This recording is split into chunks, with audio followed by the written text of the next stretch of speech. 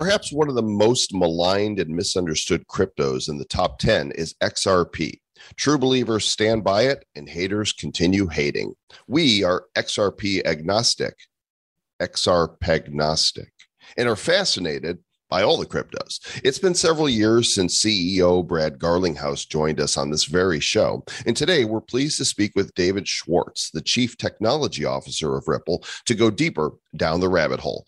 Love it or hate it, we're here to talk all about Ripple and XRP on this May the Schwartz Be With You, episode number 538 of the Bad Crypto Podcast. 5, 4, 3, 2, 1, 0, ignition. Who's bad?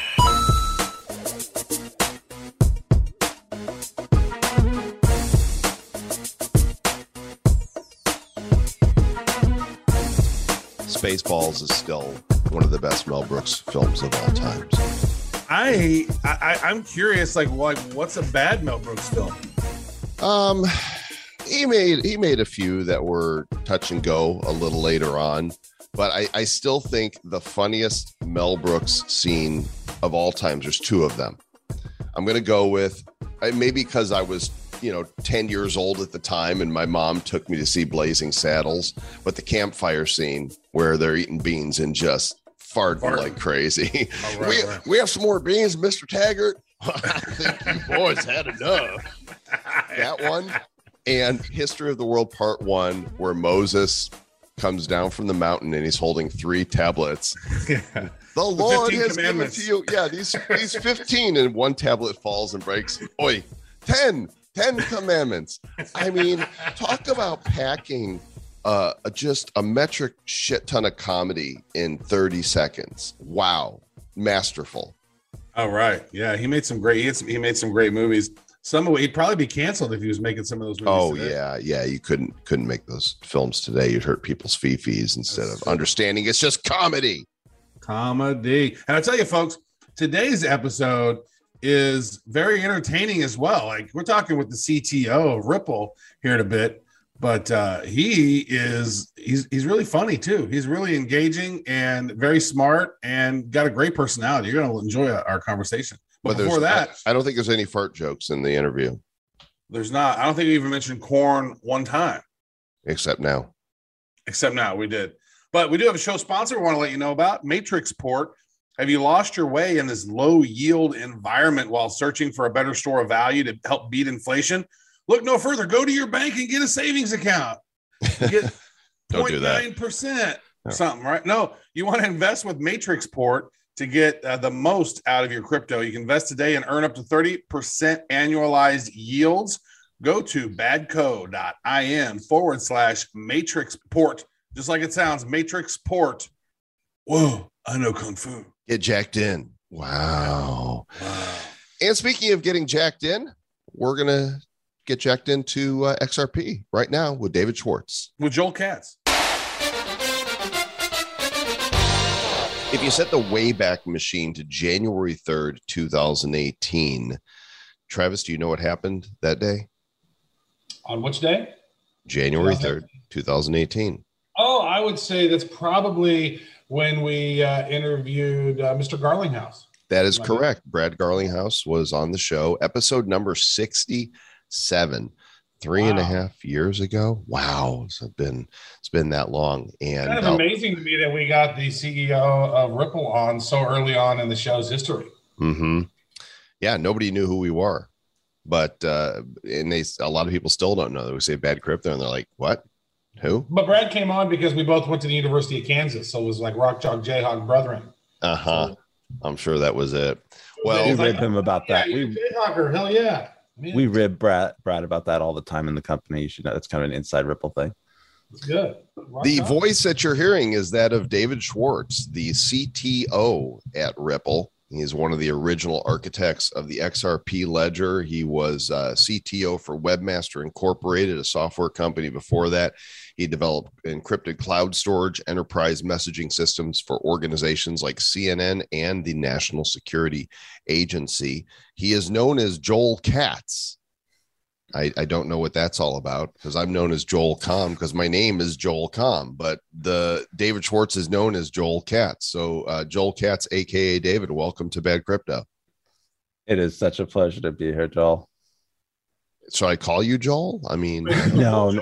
Will the real Joel stand up? No, nobody does that in person. It's just a pseudonym that I kind of carried from the early days of my interactions with the internet. well, that's funny. So my lineage goes back to Russia, and my great grandmother's name was Ida Katz. So there's the connection there. I'm Joel. She was a Katz, and now I own CryptoKitties. So And he has a dog. He doesn't like cats at all. I have a dog. I've had it with cats. Yeah. So again, it's been a while since we've spoken with somebody from Ripple. We're glad that you're here today, and we're gonna ask you all the questions. And I just want to get the elephant in the living room out of the living room so we can proceed, because I have a feeling I know what the answer's going to be. There's all kinds of litigation currently taking place. The SEC is breathing heavily down the throat of Ripple. Is there anything you can speak to regarding that won't get you in trouble? It's funny. The one thing that I am specifically told not to talk about is pending litigation, because it's one of the things about the lawsuit that frustrates me the most is that it kind of becomes a gag. Obviously, it's what a lot of people want to talk about. It's important to the entire industry, not just to Ripple. And it is very personally frustrating to me that I can't talk about it. Because you have words. There's so many things you would say if you could say them. Yeah, exactly. You can't imagine how much it bothers me that I can't speak my mind about something. My entire life is like an Ask Me Anything. Sometimes people will ask me on Twitter, David, when are you going to do another Ask Me Anything? I'm like, I do one every day of my life on every platform that I use. And nothing bothers me more than having to gag myself about something that I would really like to talk about. And that's, yeah, sorry, because it is something that obviously everybody does want to talk about, and I'm high up on that list of people who want to talk about it. This is going to be the first Answer Me Nothing on the Bad Crypto podcast. an AM in, which is good. It's very helpful stuff. There's stuff in the news. We covered it in this last week's Bad Crypto news.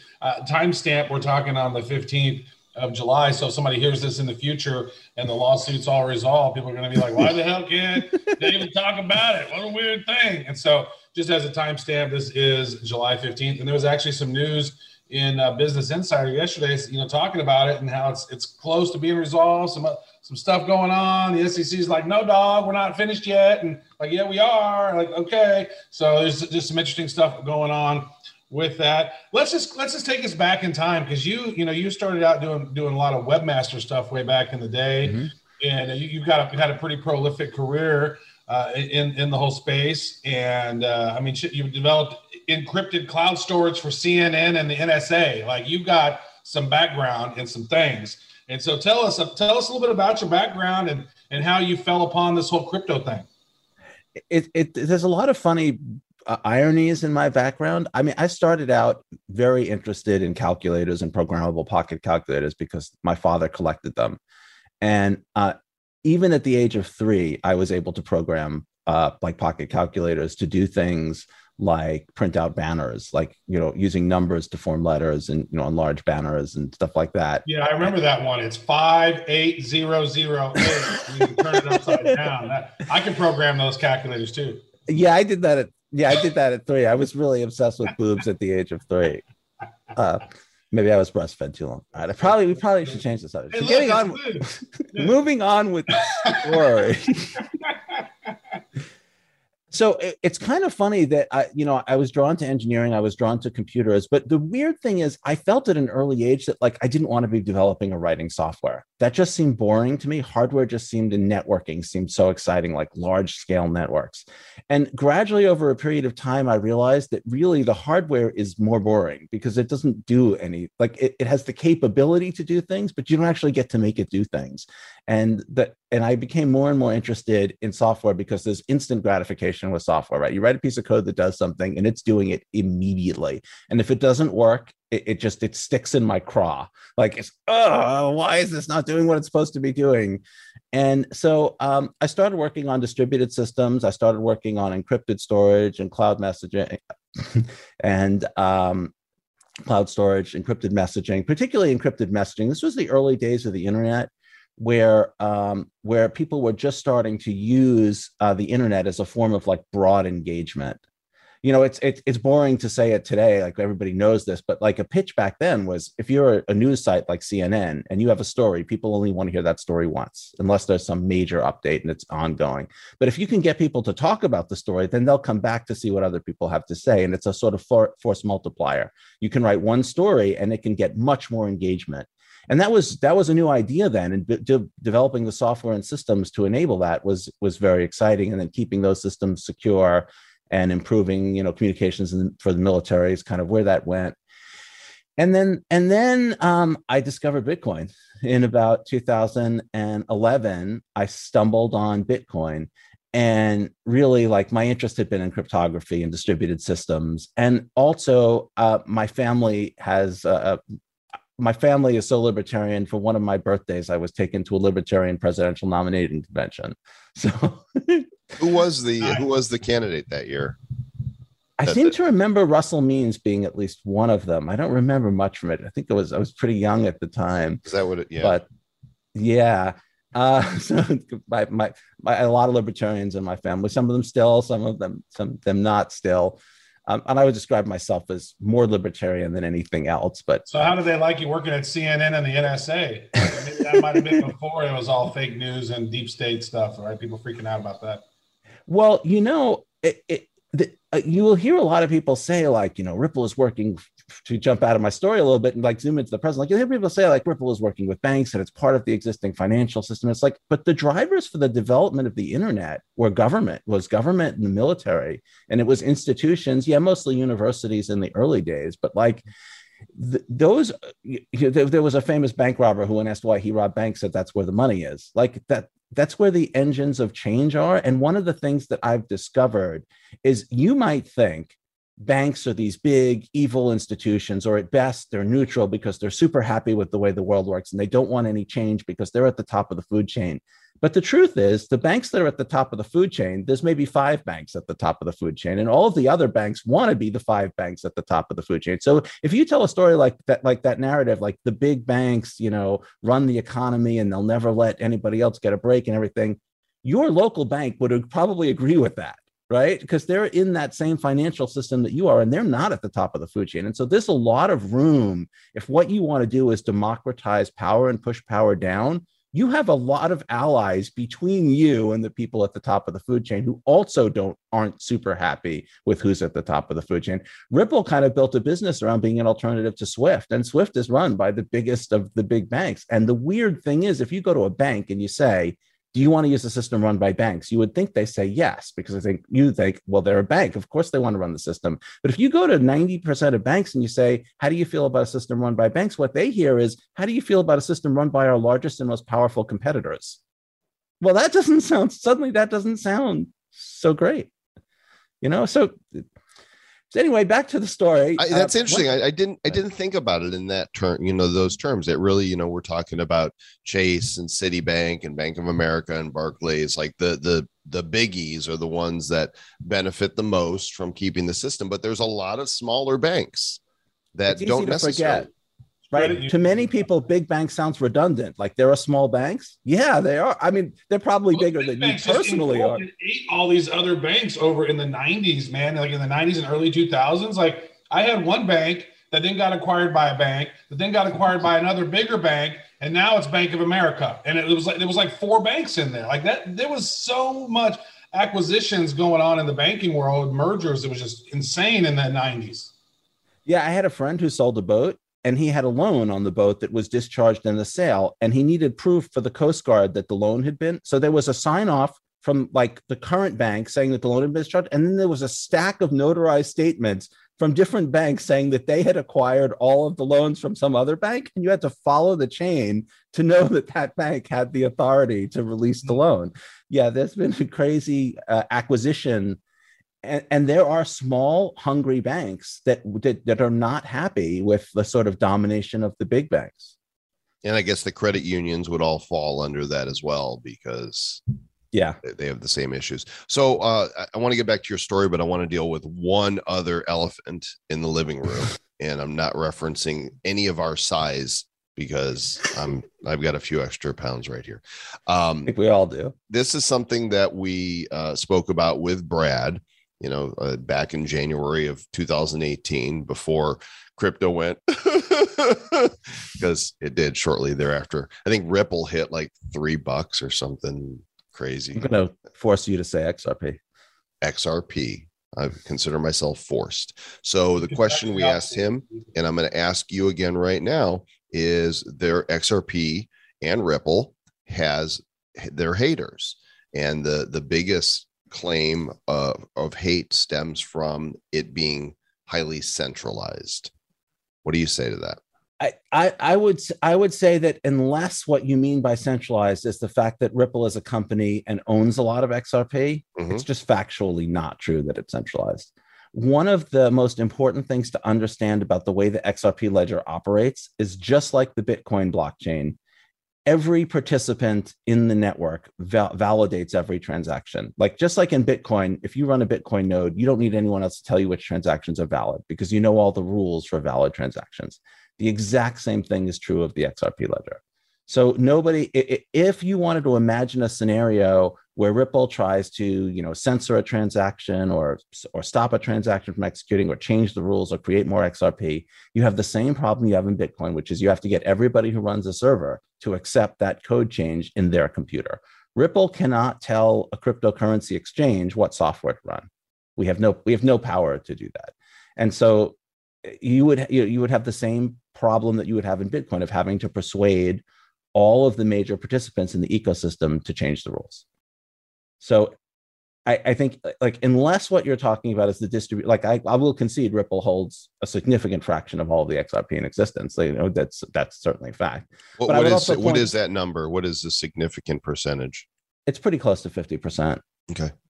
But I would just also point out, just as one point of comparison, though, nobody knows what the holdings are, of other cryptocurrencies. I doubt there's any entity that holds 50% of Bitcoin. I think we'd probably know if that was the case. But I mean, we don't know what those distributions are. And I would point out one other thing, which is that there's no mining or incentives, native incentives on the XRP ledger design. Validators cost almost nothing to run, and they operate free of charge. And they provide they solve the double spend problem. So you don't have the overhang of miners. You don't have the higher transaction fees. So I'm not going to argue that it's better than Bitcoin in every possible way or better than Ethereum in every possible way. And therefore, you should definitely use it for literally everything, because that's not true. I mean, every engineering decision and everything in the real world has compromises. But it is decentralized in the sense that your transactions can't be censored or perverted. Your XRP can't be frozen. The rules can't be arbitrarily changed by a single entity. And the transaction fees are very, very low, and the confirmation times are very fast. You can fully confirm a transaction in about 10 seconds. So if you don't like that bundle of trade-offs, then using the XRP ledger is probably not for you. But I think that's a pretty good bundle of trade-offs, particularly for applications that are very much like payments. Yeah, that's good. I know that some of it is that you guys got a bunch of XRP locked up in a vault. And I think a lot of people's concern is you just never know when they just might dump that into the market, right? So what are some of the safeguards that are maybe in place with all of that XRP that's in the vault? What are the rules for when that XRP can be released, or are there any rules? There's a feature on the XRP ledger called escrow. And what its primary purpose is the traditional function of escrow. If you're going to buy something from me and you want to make sure that I have the funds, and I want to make sure that you don't get the funds unless you give me the thing I'm buying. So I can lock my funds in escrow in such a way that I get the funds back if you don't deliver the thing I'm buying, and you get the funds if you do deliver the thing I'm buying. And that escrow feature has a timeout feature. So you can say, if this transaction isn't resolved by a certain date, then I get the money back. And you can set a transaction such that it's provably impossible to resolve. Just like you can create a Bitcoin address that you can send Bitcoin to, and it's provable that those Bitcoins can never leave that address because you know that address doesn't have any key corresponding to it. And we did the exact same thing. So we created an escrow transaction, or a series of them, with particular expiration dates, such that it's impossible to satisfy the escrow. It's like provably mathematically impossible to satisfy the escrow conditions. So you know that that XRP can't move until the release date. And when we initially set that up, we set up a series of escrows, each for 1 billion XRP, 1 month apart. And what we said to the world is, as these escrows release, we'll decide, how much XRP we need based on, because we couldn't predict, what the circumstances were going to be years from the date of the escrow, but we had to make the lockup at one particular time. So we said, as each escrow is released, we'll make a decision of how much XRP we want to use for whatever purposes we have, and then we'll lock the rest back in escrow and sort of add another month to the escrow. And we've been doing that for probably about 2 years now, since the escrow was created. And what's nice about that is there's a very clear, like you can say, oh, this month Ripple got got 1 billion XRP out of escrow, and they put 937 million back in, and so therefore they have 63 million that they've taken out. And so you can see on the ledger like exactly the rate at which Ripple has taken that money out and put that money back into escrow. Nice. Appreciate that answer. We have now dealt with the 2 elephants in the living room. And we are free to recline and enjoy the rest of the conversation. It reminds me of the old Groucho Marx joke. Last night, I shot an elephant in my pajamas. How he got in my pajamas, I'll never know. But bumps. Anyhow, let's talk a little bit about federated sidechain, because I don't know what hell that is. And that's something that you are super deep into. Well, first, I have to tell my version of that joke. So my version of that joke is, I spotted a leopard last night. Don't be silly. They come that way. But bumps. It's very much. Very, very nice. Wow, this is the King Dad joke version. Yeah. Crypto today. Very nice. So let's talk about federated sidechains. So first of all, can you make it sexy? Can you make it exciting? Because I'm like, you say it in the radio voice, like, hey baby, we're gonna talk about federated sidechains. Chicka chicka mow mow. Federated sidechain. No, I can't. So let's talk first about what federated means. I hope we have a couple of Star Trek fans out there who know that the Federation is sort of a loose association of individual entities that cooperate for some reason. There's something that they can do by cooperating that they couldn't do as well on their own, but that they don't necessarily completely trust each other, and they have their own individual interests. So it's sort of a bounded cooperation to achieve some specific end that they can achieve better together than they can individually. And as a federation, they have a certain credibility that they wouldn't have. If you meet the Vulcans and you're just speaking on behalf of Earth, it's different if you're speaking on behalf of the Federation. So that's what a federation is. And that is how I'm using the term federation, obviously, though it wouldn't be planets. And a sidechain, essentially, that's used a little differently in different parts of the cryptocurrency space. But what I mean by a sidechain is, I mean a chain that has some of the same assets that another chain has, typically a main chain. So like XRP has the XRP ledger, which you would say is the main chain. It's sort of the authoritative record of all XRP, just like the Bitcoin blockchain is the authoritative record of all Bitcoin. But while like some entity has Bitcoin on the Bitcoin blockchain or XRP on the XRP ledger, they can create a private ledger that sort of manages that Bitcoin or that XRP among other people. Every exchange does this, right? So if I send my Bitcoin to Coinbase will give me a credit inside their system. And on the Bitcoin blockchain, my Bitcoin is sitting in Coinbase's account. So federations can have accounts on main chains. And while cryptocurrency assets live in those accounts on the main chains, the sidechain can create a record of the movement of that cryptocurrency, which can later be withdrawn on the main chain. Now, sidechains can also have their own native assets, and they can also have assets from multiple chains. So, for example, you could create a sidechain that had an Ethereum virtual machine, so you could upload Ethereum smart contracts onto it, and then you could have a way through the federation to move Bitcoin, XRP, and Ether onto that sidechain. And the advantage of the sidechain is a couple of different things. One of them is horizontal scaling, right? The Bitcoin blockchain can handle something like 12 transactions per second, and that's it.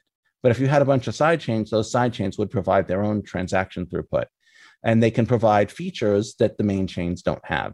And I think the other thing that is the most interesting is that if we build a platform for people to easily build federated sidechains, you can experiment in adding new features at the blockchain layer, which you can't really do. Like if you build on Ethereum, you're stuck with Ethereum's fee structure, you're stuck with Ethereum's virtual machine, you're stuck with Ethereum's rules on how much storage space and processing power you can have. You can't change those rules unless you build your own chain. So if you make it very easy for people to build their own chain, then they can they have a broader range of experiments that they can do rather than having to take all of the chain's characteristics as a given. What does that have to do with Ripple X? Is that part of is that a side chain? How does that fit into that equation? Okay.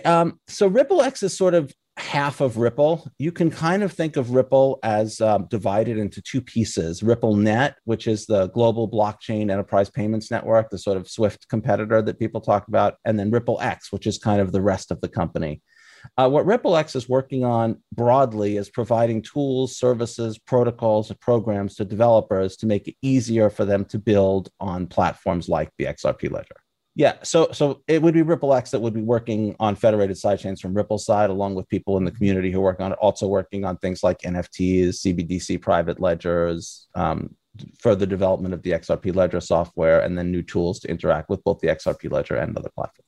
The one word or phrase that you said there that really catches my attention is NFTs, because Travis and I are so deep down the NFT rabbit hole. The massive portion of my day focuses on NFTs. So how do NFTs fit into the whole Ripple X future? You know, it's early to say, and I hear people make the argument that like NFTs are going to be a flash in the pan, kind of like ICOs were, but I think that there's a very strong possibility that NFTs could be a very big thing, like creating a huge new sector of an economy, potentially even bring crypto mainstream, allowing consumers to engage with creators and allowing developers to monetize things in ways that weren't previously possible. NBA Top Shot, you know, is just the size, the scope of that. I think that was a wake-up call to people in the industry when they saw the numbers that site was doing. And not just the numbers, but also the user experience, I think, is important, because like crypto user experiences tend to be, you know, they're not, let's be honest, like they're not great. You really have to be super into the tech, and you have to really be excited about crypto to tolerate the user experience of most of the crypto world. That's because it's immature. But NBA Top Shot was just so polished and so perfect, and that kind of alignment of like wait perfect. Perfect. Okay, it was anything but perfect. I mean, they looked good UX, but like not perfect at all. They looked okay. They could have done even better on them, I think. I mean, they're decent NFTs, right? Too fast. That was the problem, is that they grew too fast. They weren't able to scale enough. I think that's part of what there's been a downturn in NBA Top Shots, because it hit a peak, but then they were like, oh man, we can't sell packs and have the marketplace open at the same time. And oh no, and the marketplace is oh, you can't sell this right now. And then after a while, I was like, what? I can't sell? I can't buy anything? Okay, like it was a bummer. But luckily, they finally put beta on the site. Like, oh, it's a beta now. I think another thing is the overlap between NBA and crypto enthusiasts is like they ran to NBA Top Shot. This is like, you made this just for me. And that's obviously that perfect overlap is small. What they have to be able to do is break into the broader market of NBA fans who don't even necessarily know what an NFT is. But to do a little mind expanding here, I want to make like the bullish case for NFTs, like the potential argument that NFTs could like really blow the world away. And what I would say is digital rights are a huge market. They're a huge market. Every single one of us, you know, if you read books on Kindle, if you buy movies on Hulu, or if you have satellite or cable TV, if you're an old fogey like me who still has satellite or cable TV, like you buy movies, and you have these bundles of digital rights all over the place, and you don't even know what you have sometimes.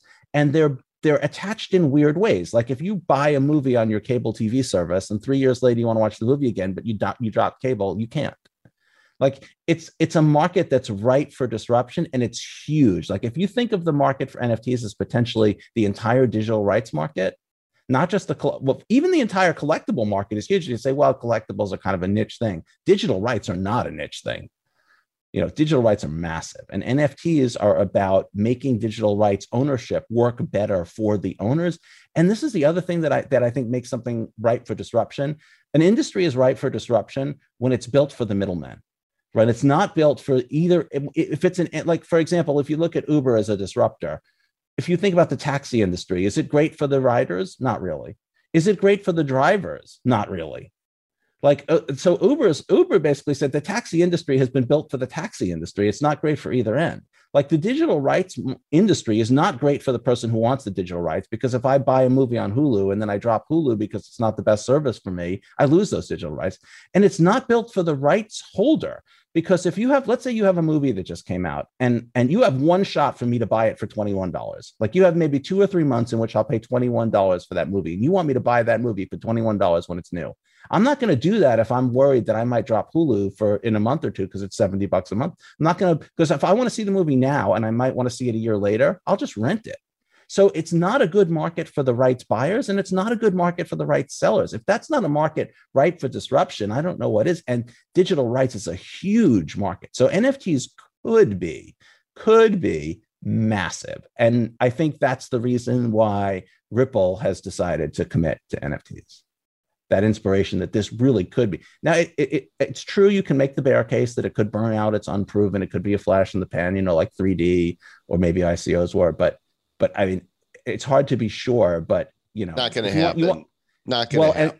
And do you want to sit on the sidelines and wait until it's absolutely proven that it's a big thing before you move on? Like, that's not a great, imagine if Amazon had said, we're going to wait to see if cloud storage becomes big, if cloud computing becomes big before we, that's obviously not a great strategy. Somebody has to make the roads, right? Every time I think of the technologies that we're pioneering here, with NFTs, there was no subscription box before we created a subscription box. There was no blending stuff on wax to burn and create something new. So we talked to developers, we created something new. And it reminds me, I lived in Denver in Colorado for 14 years, and the first pioneers that came upon the Rockies, imagine they're coming through Kansas, right? Through all the fields. They don't even realize that they're going up a mile high by the time you hit that Kansas Colorado border, because it's so slow and gradual. But then you see off in the distance these little hills, and you get closer, and all of a sudden you're in front of these giant Rockies, and you're like, well, crap, somebody's got to build a road. And the roads that are being built now are the roads that generations are going to drive on until we finally get to Back to the Future level where we don't need roads.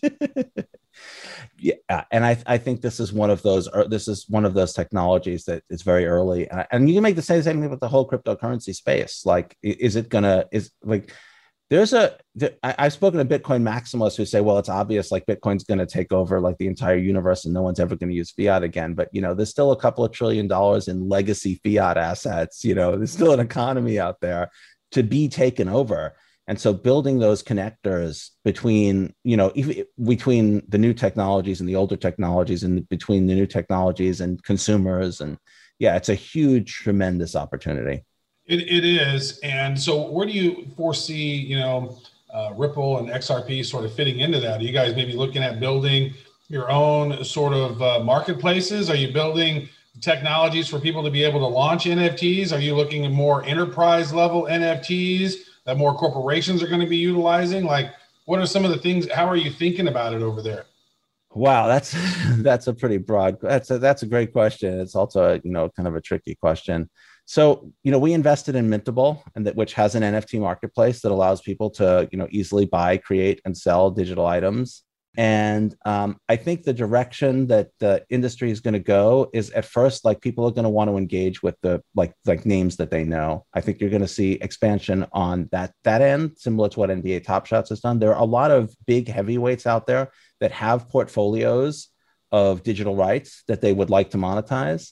And then I think you're going to see the sort of community ground up growth of the random person who has something, some sort of something that they can produce, like small artists and large artists driving the way.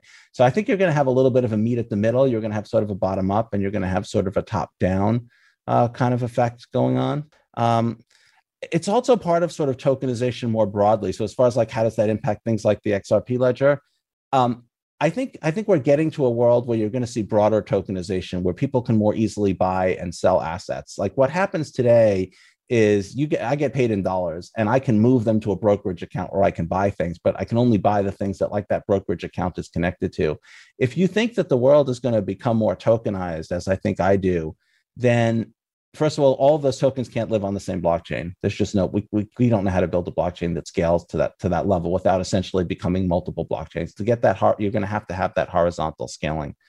And I think features that the XRP ledger has, like its decentralized exchange and its integration of payments with with that exchange, are the kind of features that people are going to need in this world, where they can sort of, I get paid in dollars, but I immediately move my money into gold because I'm a gold bug, or I like to hold a lot of Bitcoin or XRP, or, I go to the grocery store and I want to pay them with shares of Apple stock. Like, to give people that kind of flexibility, we're going to have to build an interoperable world. So federated sidechains can do that. You could also imagine NFTs that can move from chain to chain. That technology is not that terribly difficult to develop.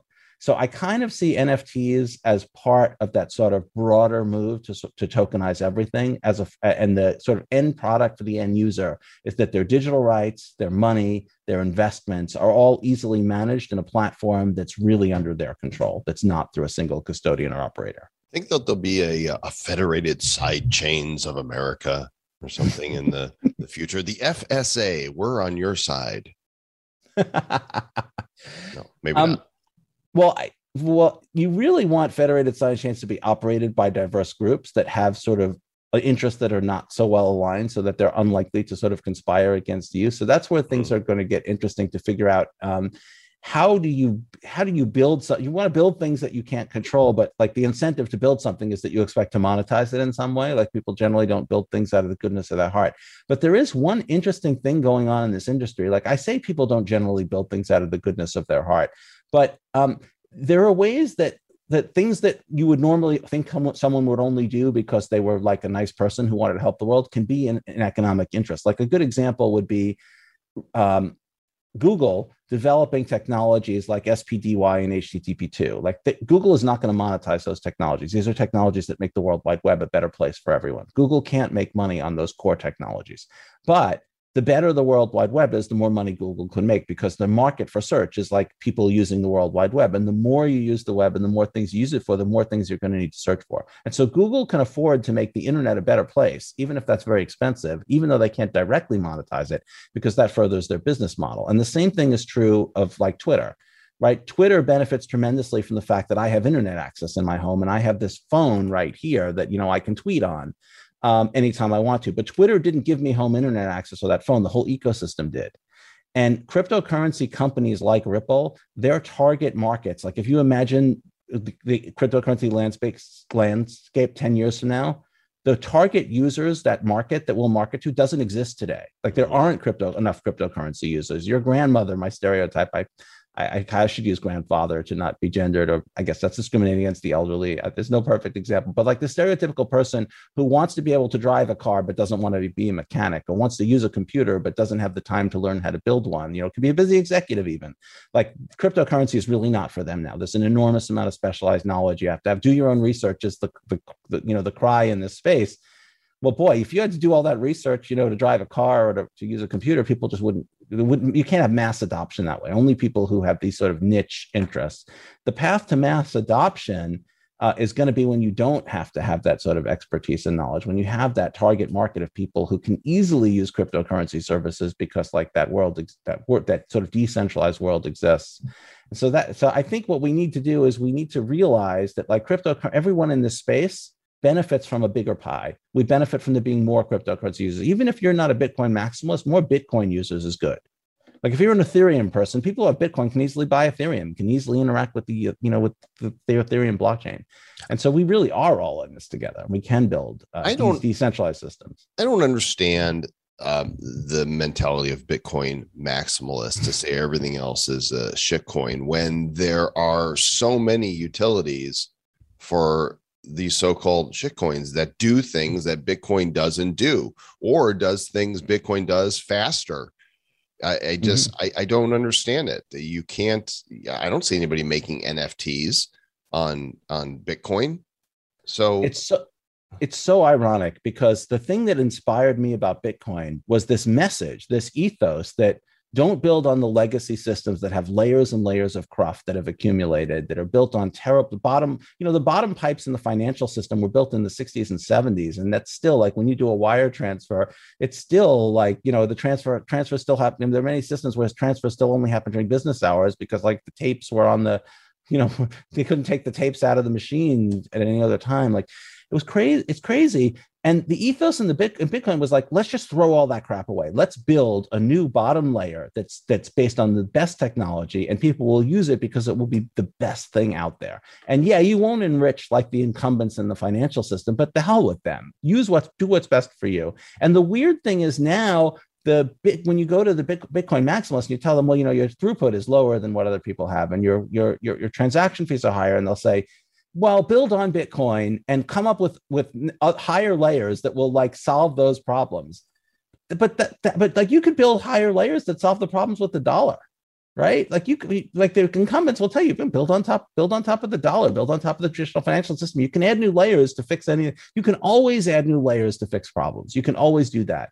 But the ethos was not to do that. The ethos was to build on the best possible bottom layers, because bad bottom layers, they infect their way up. Like, and it's weird to me that like big Bitcoin is now saying build on Bitcoin rather than the platforms that are cheaper and faster and better for your particular applications. And let's be honest, the reason they're trying to do it is to enrich themselves. Like they're incumbents. They're like, if you hold a lot of Bitcoin, you're a Bitcoin incumbent, and you expect yourself to be enriched by broader adoption of Bitcoin. It's sort of like absolute power corrupts absolutely. Like if you have your hands in, like, I own a whole lot of Bitcoin, I want Bitcoin to win. I don't want these other coins to win. Shut up about them. Yeah, it's something in human nature that once they get that sort of power, it's like they always try. It's just a weird scenario.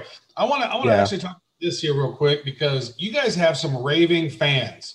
You guys got haters, but you got raving fans too. Like I'm connected with a couple of really good dudes. Brad Kimes, who's Digital Perspectives and Digital Asset Investor. And these guys are on YouTube, and they're talking about XRP pretty much all the time. There's so much stuff going on with XRP. Like you get mouthpieces talking about your company out there all the time, and you guys getting free advertising because you got so many raving fans. Like, what did you guys do over time to kind of build and nurture your community? Because you really have a rabid fan base. I think there are a couple of things. I think the big one is just to be consistent, just to deliver a message that you believe, and that you act in ways that are consistent with the thing that you're saying.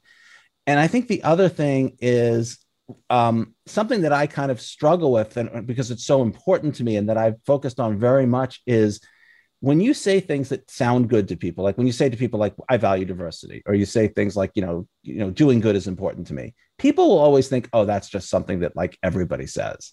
And the problem is, like, when you're talking to people who are going to then go and do things, if they think about the things you say as things you don't mean, then communication becomes impossible, and like running a company becomes impossible. People are like, oh, that's just something the CEO always says. Like, and if you make it clear that like you really mean the things that you're saying, you like when I say we are in this together, we need to grow the pie. It's absolutely stupid for people in the crypto industry to be trying to fight for a bigger slice of this tiny pie we have now compared to what it could be, in a decade. You have to be consistent enough that people know that you mean it, and you have to show it in your own actions. And I think that message is what convinces people that you're not one of those people who is sort of just talking their own book. It's kind of a feedback mix. And like, I would bet a lot of those super fans probably hold XRP. And the cynical thing to say is, well, they're talking their own book. They hold XRP, and they're hoping that, in some way their messages will like increase the value of XRP. But the reverse is also true. Like, if you believe the messaging around a particular cryptocurrency, if you believe that Bitcoin is going to take over the world, then if you really believe that, you're probably going to own some Bitcoin, right? Because you probably think its value is going to go up because of that. And so I understand the cynical view, but I think like if you're very consistent with people, and you even admit to things that are not to your advantage when that's the case, you say to people, look, and I've said this a lot. I've said to people like, I don't want you to use XRP if it's not the right solution for your problem. Like, XRP can't do some things Ethereum can do. If you need those things, don't use, like, I don't want Ripple customers even. Like, Ripple customers, people will say like, why don't you force your customers to use XRP? Like, wouldn't that be good for you? If we give our customers bad experiences, we're not going to have customers.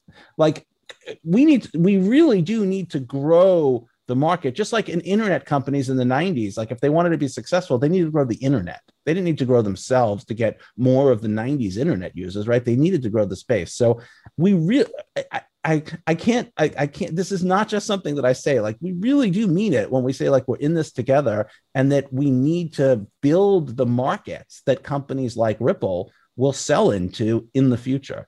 And I think that vision is very inspiring. And I think that once people get that, I think kind of their attitude changes, and it does get you out of some of the cynicism of, well, everybody in this industry is just talking to a book. You have many words, David, and I like them. You don't apologize when you're being interviewed. You're supposed to have many words and an interesting thought. So you've brought it today. I want to ask one more question here before we close out, and this is the XRP ledger moving forward. What are we looking out for here? If anybody's in tune with the developments, it's the CTO. What comes next? So in the early days of the XRP ledger, very, very early, I realized that payments was like a big use case. It was like a multi-trillion-dollar problem. And I thought that if we could build the XRP ledger to be like the best solution for payments, like how could that not be enough? You're the best solution to a multi-trillion-dollar problem. And I kind of had this sort of, if you build it, they will come mentality. And I do believe today, like that vision, shared by me and others has been executed. And I do believe, like, if you look at the XRP ledger's characteristics, it is the best ledger for payments. And you would think that, like, well, everybody would use it for payments then. And of course they don't, right? I mean, it's used for a lot of different things, but it certainly hasn't taken the payments world by storm. So I think that vision of like being the best for payments is good, but it's not enough. And I think it would be foolish to sacrifice that and make the XRP ledger worse for payments, because I still think payments is a big problem that the XRP ledger could solve. But I think that it has to be, like the feature set has to be broadened. We built a decentralized exchange into the XRP ledger because we envisioned a multi-asset world. And so I think that tokenization, multi-asset, and I think the other thing is another early vision that I had for the XRP ledger was this idea that in most payment systems, that whether it's cross currency, like if you do a wire transfer, or you send money out of the country, you use SWIFT, what happens is you don't get a choice of where the liquidity comes from. The payment company like sort of decides, like, how do your dollars turn to euros? And I had this vision of a system where the pools of liquidity were public and anybody could contribute to them and draw off them. So if I had dollars, but I'd rather have euros, and you had euros, but you'd rather have dollars, and someone has Bitcoin, but they'd rather have Ether, they could sort of enter those preferences into a system that could sort of find that path and make those payments work. And I think that is that kind of path to a tokenized future where all of the things that you want to have are tokenized. And you have this system where people who have the asset you want and want the asset you have can easily be found and discovered. I still think like that's the big problem that cryptocurrencies and systems like the XRP ledger need to solve. So take off your XRP Ripple CTO hat, and we're talking to David Schwartz. We're talking to Joel. That's his hair that he's wearing. It's not, you don't want him to take that off. Tap into the Joel Katz persona, your mind. You've been on the internet. Like, what most excites you right now, in crypto or maybe in technology? Like, what are some of the things that are just like that you're exploring and you're researching, you're going, holy shit, this could be huge, aside from anything we might have already talked about? Well, I have kind of two answers to that. So one of them is zero knowledge proofs, like as a cryptographer, are just absolutely fascinating to me. I think like in the early days of public key cryptography, for those who may not know, public key cryptography is like what makes everything secure on the internet. It's how you can use your credit card on the internet. It's an amazing technology. And it was developed by researchers in the military, both in the United States and in Great Britain in the 70s. And nobody used it for anything for like 30 years, or 25 years. I think zero knowledge proofs are kind of in that same vein. These are so fundamentally new thing that you can do with cryptography that it's used in privacy coins like Zcash, but it really is something that could enable us to solve a very, very big dilemma that we have, which is we have a dilemma between privacy and trust. If you want to lend me money, you need to trust me. And the easiest way for you to trust me is for me to give you a whole bunch of information about me. But if I do that, and I have to trust you not to like give out that information. And we all know what happens. Information just leaks out there like massively. And so everybody knows everything. Zero knowledge proofs can resolve that dilemma and allow me to prove to you that I'm creditworthy without giving you any information that you could share to anybody else. Literally, all you would know is that I'm somehow creditworthy. And it's incredibly broad, the applications for that technology. So that's tremendously exciting to me because we don't know what the applications of that are going to be, but it solves a really big like ecosystem problem. I think the other thing that's exciting to me is giving people more freedom and more ability to manage their money. I'm very privileged. I live in the United States. I make a good salary. Like I can easily invest money. I'm not the kind of person who just has to, live paycheck to paycheck. But there are a lot of people who don't have control over their finances because they don't have that kind of access to the financial system. And that's a tool of oppression, the same way like information was a tool of oppression prior to the internet. People in North Korea used to think Kim Jong-il, their leader at the time, was a respected intellectual in the West because that was all they heard.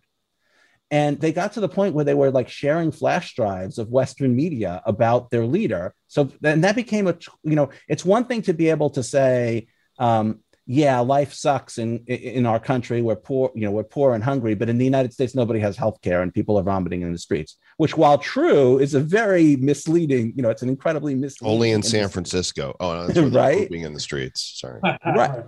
But you can paint that misleading picture if you have control over the flow of information. And similarly, like you can use control over the flow of money as a tool of oppression. Governments like print money to create wars. They debase the currency as a tool of oppression, and they can find out how people are spending their money. This possibility of cryptocurrency as a human liberating force is just, it's been tremendously inspiring to me. And it's what I saw in Bitcoin in the very early days. And I think we're moving in the direction of delivering on that promise.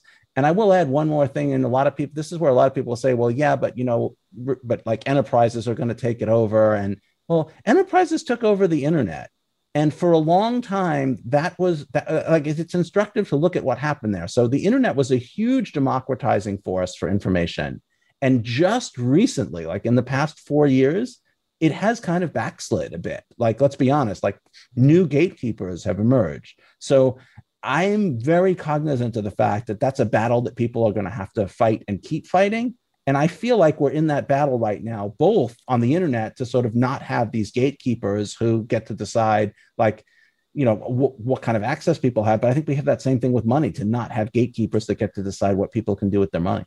Censorious, evil overlords that want control. I'd like to keep going, but the SEC just messaged me and they said that we are conducting an unregistered podcast. And so we. Yeah, and I just got a text from the Biden administration saying that this call is unsanctioned. So we shouldn't be having a conversation. No, I want to say this. I want to say this, David. I have a much greater feel and positive vibe around Ripple and XRP, knowing that you are the CTO. I love the way you think. You're woke. You're aware of what's really going on and some of the big problems that's going on in the world. And if we don't solve some of these problems, we're headed towards a technocratic, authoritarian dystopia of some sort. And so hopefully we got some of the good guys out there who can right the ship so we don't go too far off course. My perpetual nightmare is that people I talk to be like, oh yeah, that's shit David says. Like I don't know how many times I can put "and I really mean it" on the end of the things I say to convince people. You know what I mean? Maybe you need to do like that game and tag "in bed" on the end of it too. And I really mean it, in bed, right? Everything. Yeah, I joke that like the authors of the Bill of Rights should have put "and we really mean it" at the end of each amendment. Yeah, well, they should have said, "and we really mean it, you stupid sons of bitches." I really do feel like that. Whenever you hear me speak, understand there's an "and I really mean it" at the end of everything that's unstated. First Amendment, freedom of speech, and we mean it. Okay, fuckers, we mean it. And we're going to put the Second Amendment there to guarantee the first. Duh. We mean it too. Good we stuff. Mean that too. That one definitely should have had "and we mean it" on the end of it. In bed. David Schwartz, Ripple CTO. David, thanks for joining us today. It's been great. Pleasure to be here. Do not take firearms to bed. Wow, that's some Schwartz you got there. Hey, the Schwartz be with you. I remain Ripple, XRP agnostic. I do own a little bit, and I remember, I definitely bought some when it was cheap and sold a little bit on the last run. I'm holding a small amount right now. I have none, but I can see that your Schwartz is as big as mine. So everybody, thank you for tuning in, for listening. We'd love to hear from you. We're thinking about playing some more of your voicemails, but in order to play them, we must have them. And it's really easy for us to have them. All you need to do is call the Bad Crypto hotline and talk to our receptionist. Her name is Julie. Her name's Julie, the receptionist. Yeah. Also the ship cruise director. And she is there. We don't let her sleep. She is always up, and somebody's got to run on the hamster wheel. So Julie does that. And the number is 708-885-9030. 708-885-9030. And if you didn't get it after the second time, just pause the podcast player or hit the little rewind thing that takes you back 15 seconds, and you can listen to it all over again. Listen to it at half speed. Yeah. Actually, what you might want to do is actually program it into your phone and call often. 708-885-9030. Put it as Bad Crypto hotline. And whenever you're feeling down or feeling good, or when your cryptos go palau, just give us a call. You know what I'm thinking, Trav? I'm thinking that we should do a crypto roulette soon. Okay. Because that was fun. Since we're not doing as much news right now, Joel's got tired of doing so much news. It looks like it's down and out in crypto land. Well, but actually, Bitcoin's at $44,000 right now, so that's pretty good. Yeah, maybe we should include a little bit of news whenever we're doing these interviews. Add some news and views. Bitcoin is at $44,000. Timestamp August 8th, 2021. Which, by the way, Sir Lord Travis, is this not the anniversary of the release of the first Blockchain Heroes? This is.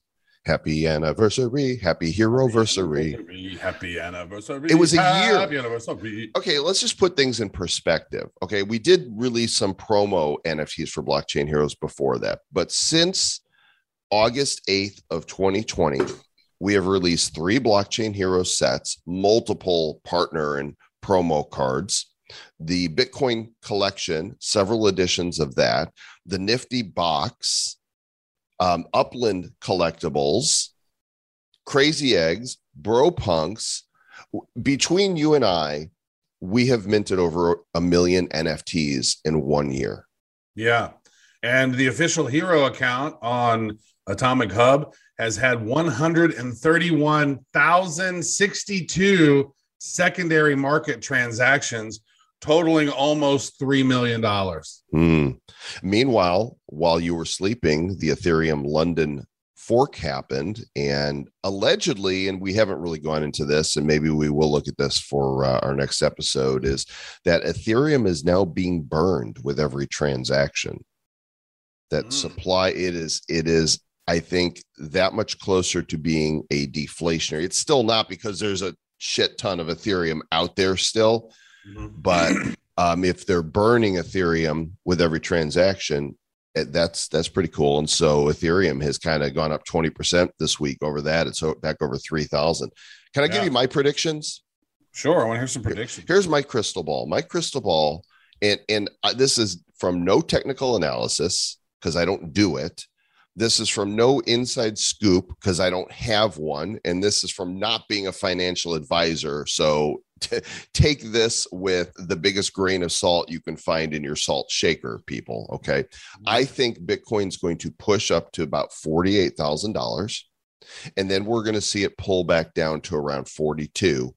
Then we're going to make the run for 50. And I think once we hit 50, 60 is going to be smooth sailing. That's what I think. That's what about that? We've already had 65,000 this year. So how's it?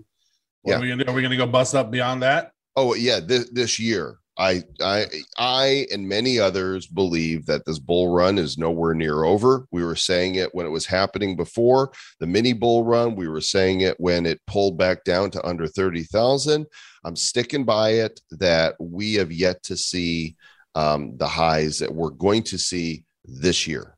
Well, I think it all depends really maybe upon the senators who are, brokering some deals on the infrastructure bill that's going through, because there could be some serious regulation and stuff going on this $1 trillion infrastructure package.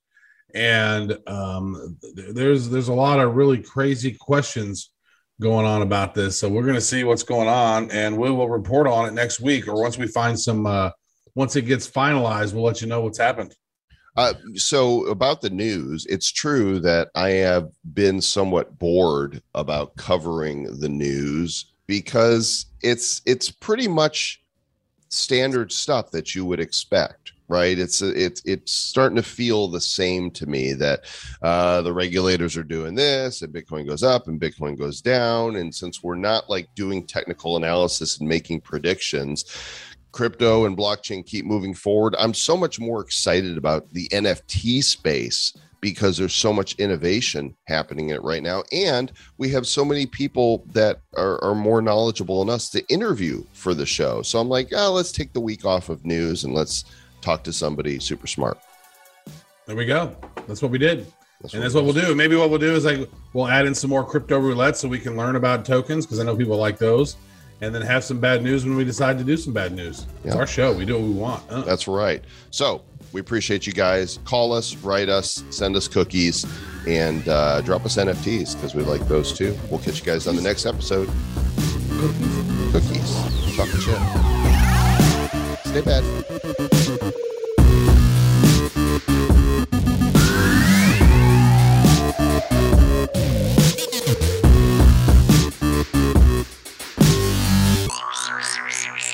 Who's bad? The Bad Crypto Podcast is a production of Bad Crypto LLC. The content of the show, the videos, and the website is provided for educational, informational, and entertainment purposes only. It's not intended to be and does not constitute financial, investment, or trading advice of any kind. You shouldn't make any decisions as to finances, investing, trading, or anything else based on this information without undertaking independent due diligence and consultation with a professional financial advisor. Please understand that the trading of Bitcoins and alternative cryptocurrencies have potential risks involved. Anyone wishing to invest in any of the currencies or tokens mentioned on this podcast should first seek their own independent professional financial advisor. And eat cookies. Oh, Cookie Monster. Corn keys?